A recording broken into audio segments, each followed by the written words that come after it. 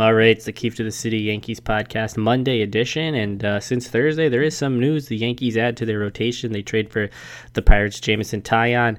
They give up 4 prospects in the process. They're number 15, 19, 21 in unranked prospects to the Pirates for Jameson Taillon, and it's a good move. I mean, he's making nearly no money, just north of $2 million for 2020. They had to stay under the luxury tax threshold. Well, they don't have to, but they want to, and they're still under by somewhere between $4 and $5 million. So it gives them a little leeway to go out and bring back Brett Gardner. He's going to have to take a substantial pay cut to do so, unless they move some money.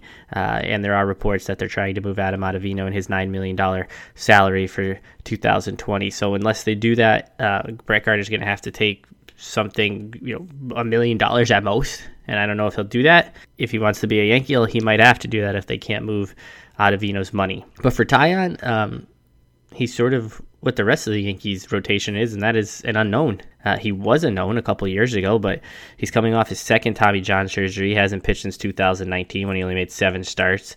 And he fits into a rotation that has Garrett Cole, who's a proven commodity, Corey Kluber, who's essentially hasn't pitched in the last 2 years, Deivi Garcia, who has 6 career starts, Clarke Schmidt, who has 1 career start, Jordan Montgomery, who's 48 innings removed from his own Tommy John surgery, Luis Severino, who will come back mid-season from Tommy John surgery. So there's a lot of question marks in this Yankees rotation, and if they all worked out, that would be awesome, but you can't expect that.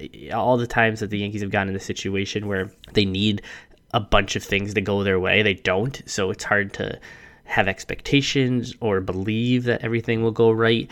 And it's nice to think the Yankees rotation could eventually be Cole, Severino, Kluber, Taillon, and then Montgomery, and then Garcia and Schmidt as insurance policies, but that's probably not the case. It's more likely that you'll see Garcia and Schmidt a lot more than as insurance policies this season. But it's a no-brainer move. They give up 4 prospects that aren't going to necessarily help them right now. And they're in a championship window, and they need help right now, and they need cheap help right now, and Taillon's cheap. Just north of $2 million for a starting pitcher that has the ability to be a front-end starter when healthy and consistent, when healthy and consistent, something he hasn't always been in his really abbreviated career due to injuries. Across 4 seasons, he's made 82 starts. 1 year he pitched a full season, 32 starts. That was 2018, so we'll be 3 years removed from that when the season begins. But he does have velocity. He has good stuff. So it is a great move. There's nothing really wrong about it. Cleared up 40-man roster spots that they desperately needed.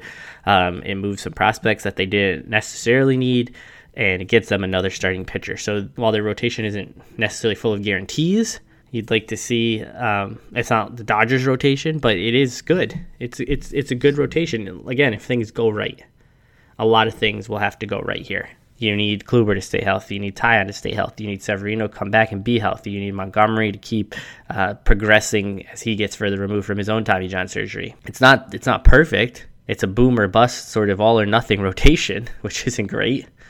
This isn't something you'd expect from a team that's trying to contend for a World Series in the middle of a championship window, but that's sort of what they've left themselves because they don't want to go over the luxury tax threshold. They don't want to go out and spend on starting pitching, so they're trying to do it a different way. And this different way, they've tried this before. It hasn't always worked out. It's certainly a good enough rotation to keep them as the favorite in the AL East, likely even the American League. And it's a good enough rotation to get them to the postseason. I don't know if it's a good enough rotation to win the postseason unless it's completely healthy. Unless you're going into a series and you have Cole and Severino Kluber, or Cole Severino Taillon, or Cole Kluber Taillon, something like that, that's what you need. You need to go into October for once and know your games 1, 2, 3 starters are and who could pitch game 4. You don't want to go into the postseason where, 2 years ago debating who should get game 1. Is it Severino? Is it Tanaka? Is it Paxton this past season? Who pitches after Tanaka? Who pitches game 4? The Yankees don't need any bullpen fucking trickery the way they had in game 2 of the LDS this year. Have a set rotation. And certainly a year ago at this time, they did have that as well. They had Cole, Severino, Paxton, Tanaka, Happ. And what happened? By the time October came around, they had no one. So a year later, here we are. The rotation on paper, when healthy, looks good. the non-rookies, so not Garcia and Schmidt and not Cole, they all have health issues. And any pitcher has a health issue. You could have the most stable-looking rotation in the world, and everybody could go down. That's just pitching. You'd like to have a little more confidence in the 5 guys that you're putting together. You don't necessarily want to have 4 of them recently removed from either Tommy John surgery, their second Tommy John surgery, a shoulder tear. You just don't want that. But that's what the Yankees have. So as Yankees fans, we'll have to live with that. It's a great move. You can't say anything bad about the move. Given the fact the Yankees want to stay under the luxury tax, given the fact that Taillon's only making just over $2 million, and the Yankees didn't part with anything they're going to really regret, at least not at this juncture, it's a great move. It's a great move. I guess the Yankees roster wasn't complete. I thought they had one more move left to make, and that would be get Brett Gardner back. And that is now still the only move. I didn't expect them to do this other move, but they are really up against it now with the luxury tax threshold. Somewhere between $4 and $5 million they have left. That is to bring Gardner back. That is to have enough money for midseason call-ups, possible trade deadline acquisitions. So they're really up against it here. And unless they move some money, they're trying to move Adam Ottavino's money. They'll probably have to attach a prospect to him to move that money. So we'll see. But that's really it. I can't, aside from Gardner back, that's it. Spring training's in 3 weeks. I think this is the team. Finally, this is the team. They have somewhat of starting pitching depth. They just need Gardner back as that 4th outfielder, so we're not an injury or 2 away from Mike Tauchman and Greg Allen becoming everyday players for the Yankees. That'll do it for today. Thanks for listening. I'll be back on Thursday.